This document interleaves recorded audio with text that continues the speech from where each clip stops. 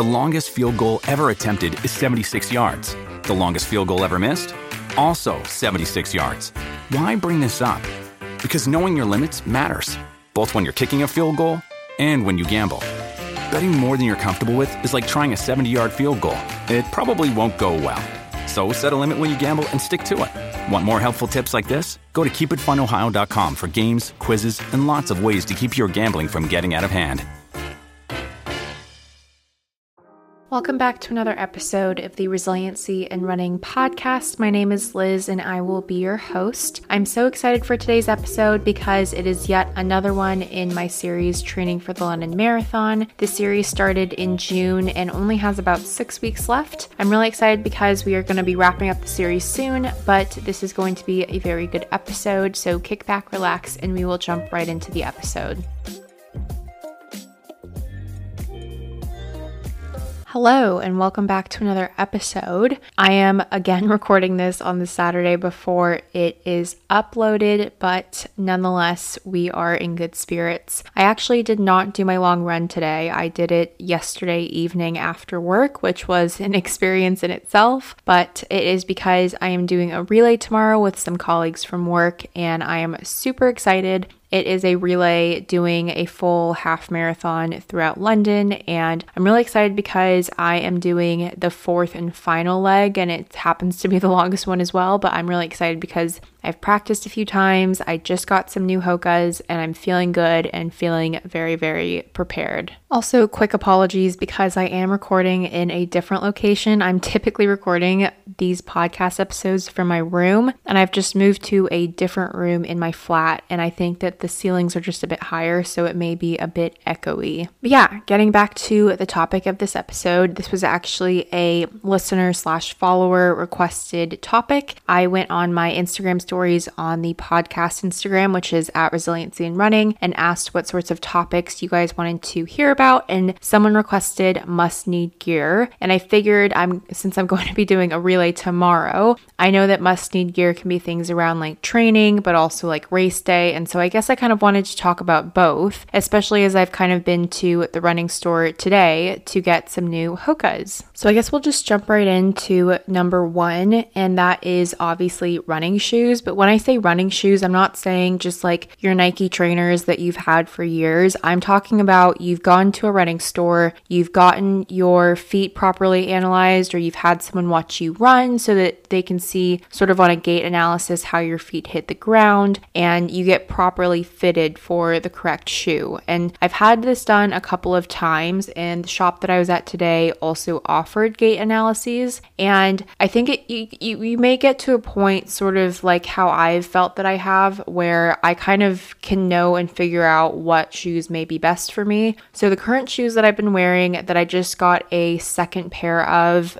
are the Carbon X2s by Hoka, and they are super great, and I've just really enjoyed these because they have a carbon plate within them that really helps with responsiveness, and especially with long runs and just being able to have shoes that sort of respond to you while you run. And this is something that is suitable for me. I know that it's not suitable for everyone, and I know that some people may want a more plushy sort of shoe, and there's so many different sorts of shoes that you can go for. So I just think that before you get into running or before you go and train for something, and obviously you want to have the right shoes for race day as well, I think it's really important to make sure that you're getting your feet and your running properly analyzed so that you're not hurting yourself, you're not injuring yourself, and you can make sure that you are protecting your joints as well. Just a myriad of things that are really great if you go and get your run and feet properly analyzed. The next thing I want to talk about is clothing, and this may pertain and be a little bit biased towards women just because I know that I cater to quite a large audience of females, and I am a female obviously myself, and I think that the biggest part for me in running that's super important is sort of protecting my body and making sure that I am running and not hurting myself. And if you are a woman and you either have a big chest or you have bigger thighs, you know what I'm talking about, chafing. And I think if you have the wrong sort of sports bra, for example, and it's not supporting your chest the way that it should be, that can be super problematic, especially when you get into longer runs. And there are definitely things that you can do to prevent this. I know that there are like chafing sticks, and you can use things like Vaseline is something that I do. on longer runs. I just think it's really important to make sure that you are protecting yourself on longer runs. And I only typically tend to wear like shorts on runs that are, I won't wear shorts on runs that are like anything more than 4 or 5 miles, just because I know that my legs will start to chafe quite badly. But I also know that I haven't really tried out any of those sort of chafing sticks and sorts of things. And so I think it's important to kind of, if you've got a bigger chest, make sure that you're actually buying sports bras that will protect your chest as well as obviously support your back, because it is a massive strain on your back. And I am speaking from experience as someone with scoliosis as well. It does put quite a stress on my back. And obviously there are things that you can do to prevent this, and you can obviously stretch and do all these, different things. But I think at the end of the day, it's just really good to make sure that you're actually investing in quality clothing. And like, I'm not saying that you have to go out and buy something like Lululemon, but I'm just saying don't go and buy some cheap, clothing brand or something just because you want to save money. Like, I totally get that. But at the same time, I think it's really important to invest in something that's actually going to be good for you and actually last a long time, because I know that some of those cheaper brands, they tend to just break a lot faster or tear or get rips in them. I know that some of my leggings tend to do that, especially in the crotch area. TMI a bit, I know, but I'm just letting you know that I think it's really important to get things like, just really good quality branded clothing and things that will last you a long time. Next on the list of must-needs, must-haves, whether you're training or running a race soon, is definitely a hydration backpack or water bottle or some sort of pack of some sort. I think it's really important to have hydration ready to go when you're running, and especially as you start to build up mileage. I think it's so important. And I think that I used to be someone who didn't think that I wouldn't need as much water as I do until I, increase my mileage. But I think that it really depends on like how much water you've had the night before, how hot it is outside. I think that there are a lot of different factors that sort of feed into this. And especially if you're someone like me who really sucks at drinking water during the day, I find myself to be so thirsty. And sometimes even just like on my 8-mile runs during the week, there was one this past week where I was just feeling really dehydrated. I woke up that morning and I still went for the coffee because I am such a coffee snob, but I just realized that I have not been drinking enough water, and I brought my hydration backpack for an 8-mile run, which some would think you don't need a hydration backpack. But for me, I just think it's important to feel well hydrated and just like well supported, I guess, if that makes sense, during my run. Like, I don't want it to be this run where I feel so dehydrated and like such shit that I want to just get home. And I don't want it to ever feel like it's, something that I just want to get over and done with. I actually thoroughly enjoy my runs, and I wanted to make sure that I am